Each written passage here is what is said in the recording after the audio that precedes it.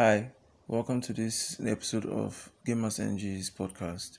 We're happy to have you. Well, I am. My name is Fermi, and I've been the host for the last two episodes. Today, we're going to discuss a lot of things. There'll be some wrestling, there's some UFC, there's movie news, there's series news, and many more. Okay, let's start with the wrestling. So we're going to review Money in the Bank that happened on Sunday night in America, stroke Monday morning, early Monday morning, in our time zone. And man, I enjoyed myself watching it. It was actually awesome. There were great matches. Well, not all, but there were great matches. I do have some issues like Jeff Hardy having his first match back on the kickoff show. What's up with that? I had issues with Tamina versus Bailey because, well, it was meh, and then the ending was, yes, they tried to keep her strong, but they made her look foolish, make them look foolish. So that's about it. So um I enjoyed Bobby Lashley versus R-Truth because it was funny, and we re-established Bobby Lashley as a monster and a contender, and also gives us hints for MVP's new stable. It's rumored that there will be a new stable. That's like a group of people working for MVP. Then also we had Braun Strowman versus Bray Wyatt, which is based on their history together in the Wyatt family. That's another stable. It's disbanded now because, well, some of the members are no longer in WWE, and, well, it's Bray Wyatt. So it's based off their history together, and the story it was telling was cohesive and enjoyable. The wrestling may not have been a technical masterpiece, but you can't expect technical masterpiece with Braun Strowman and Bray Wyatt. It has to be storytelling, and the story drove it well, and it drove the point in. And the ending allows for a rematch in which the Fiend comes in and takes the title. Well, Bray does not really need the title, but, well, you see where it's going. Then we had Seth Rollins versus Drew McIntyre for the WWE Championship, and that match was epic. Played to their strengths, hit their weaknesses, and was explosive and beautiful. Especially that finishing stretch in which Rollins and McIntyre traded bombs with each other, and better man won. Also, the handshake and end was like probably some characters which shows that WWE is actually making great characters in a great area and all that. So that was pretty much it. So, and then the titular match, which was the Money in the Bank, which was held in WWE headquarters, was hilarious. I'm sorry, I don't know what people didn't like about it, but they tried it to their best. Yeah, sure, the food fight jokes didn't land, but come on, the John Laurinaitis cameo where he was shouting people power and got pied. Man, I was so happy because, man, I don't like Laurinaitis because of his stints as a authority figure. Oh God. Then also the winners, Asuka for example deserves it because during this empty arena era, she's been the best thing about WWE. I'm sorry. You can feel her enthusiasm, when she's speaking Japanese or when she's dancing, she's trolling, she's so fun. She deserves it. And then I even have some good news about that on that front later. It's sort of good as it is bad, and it's good all around. Otis winning it is kind of funny. Technically, AJ Styles won it because he grabbed unhooked it and all that, but he slipped from his grasp and it fell into Otis' hands, and Otis won. So we're happy. And also, they also wanted to hear Michael Cole's American football reference. They were like, AJ fumbled it and Otis caught it in the end zone. It was funny and enjoyable. Okay, so in the on the front of when I said that I was still going to talk about Oscar, so on Monday, on Tuesday morning, Monday night, and depending where you're listening from, um, Becky Lynch dropped the bombshell that she's pregnant. She's been pregnant since April. After the film, she discovered that after the film, the WrestleMania match, so it explained why she has not really been involved or been in fights since then. Also, in the end, she gave the title away to Asuka. It turns out that the women's Money in the Bank match was for the title, and Asuka, which one in the end Asuka won. I'm so happy for Asuka because now she's a Grand Slam champion. I mean, she has won every title available in WWE currently, and also the Money in the Bank and Royal the Royal Rumble. So congratulations to Asuka, congratulations to Becky Lynch and Seth Rollins. We're happy for you, man. A child will be probably the most gifted child, having Seth Rollins and Becky Lynch as your parents, and now she's the mom. I'm going to miss Becky. Okay, so let's talk about UFC 249.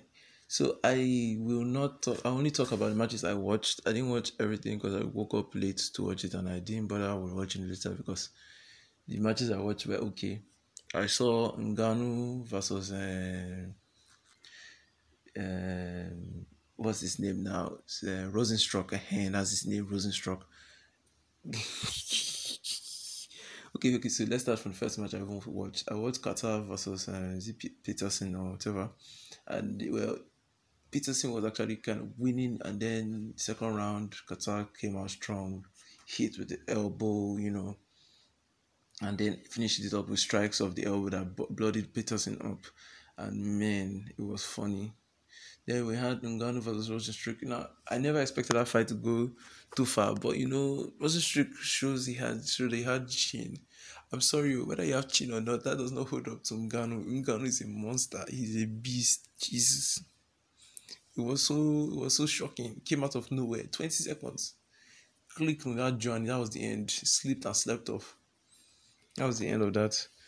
And then we had I watched Hudo versus Cruz, and that match was also funny in the way the match stopped.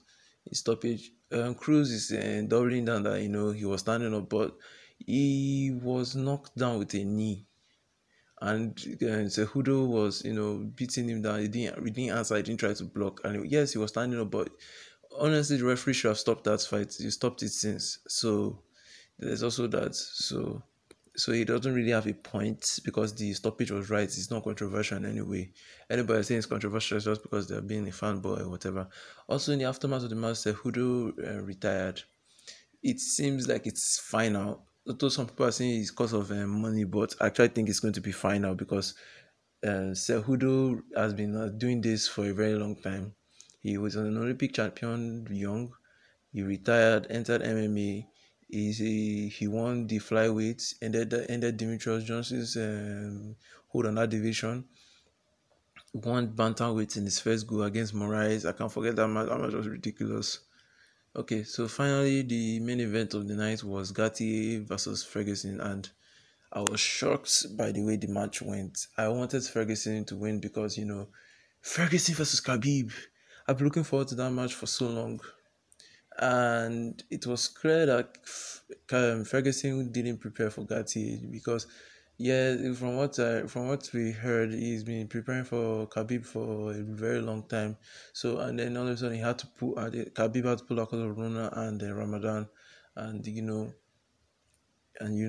had to move and try and change his style, and it didn't work because it's for sure he didn't do his usual stuff, and Gatti finished him up.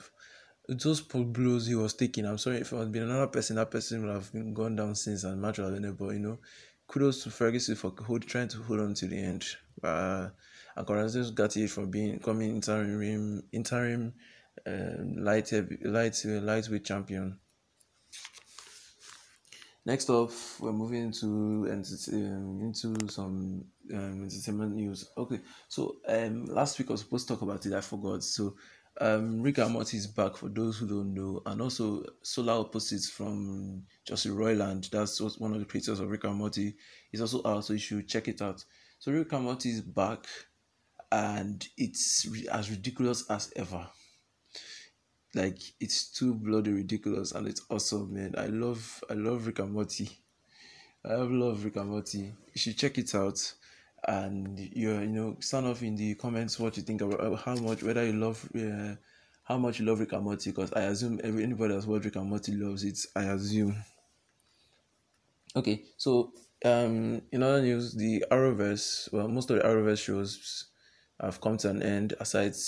Legends of Tomorrow. Legends of Tomorrow was able to film before Rona occurred. Was able to finish production for last year. In fact, they finished production last year. That was long before Rona occurred.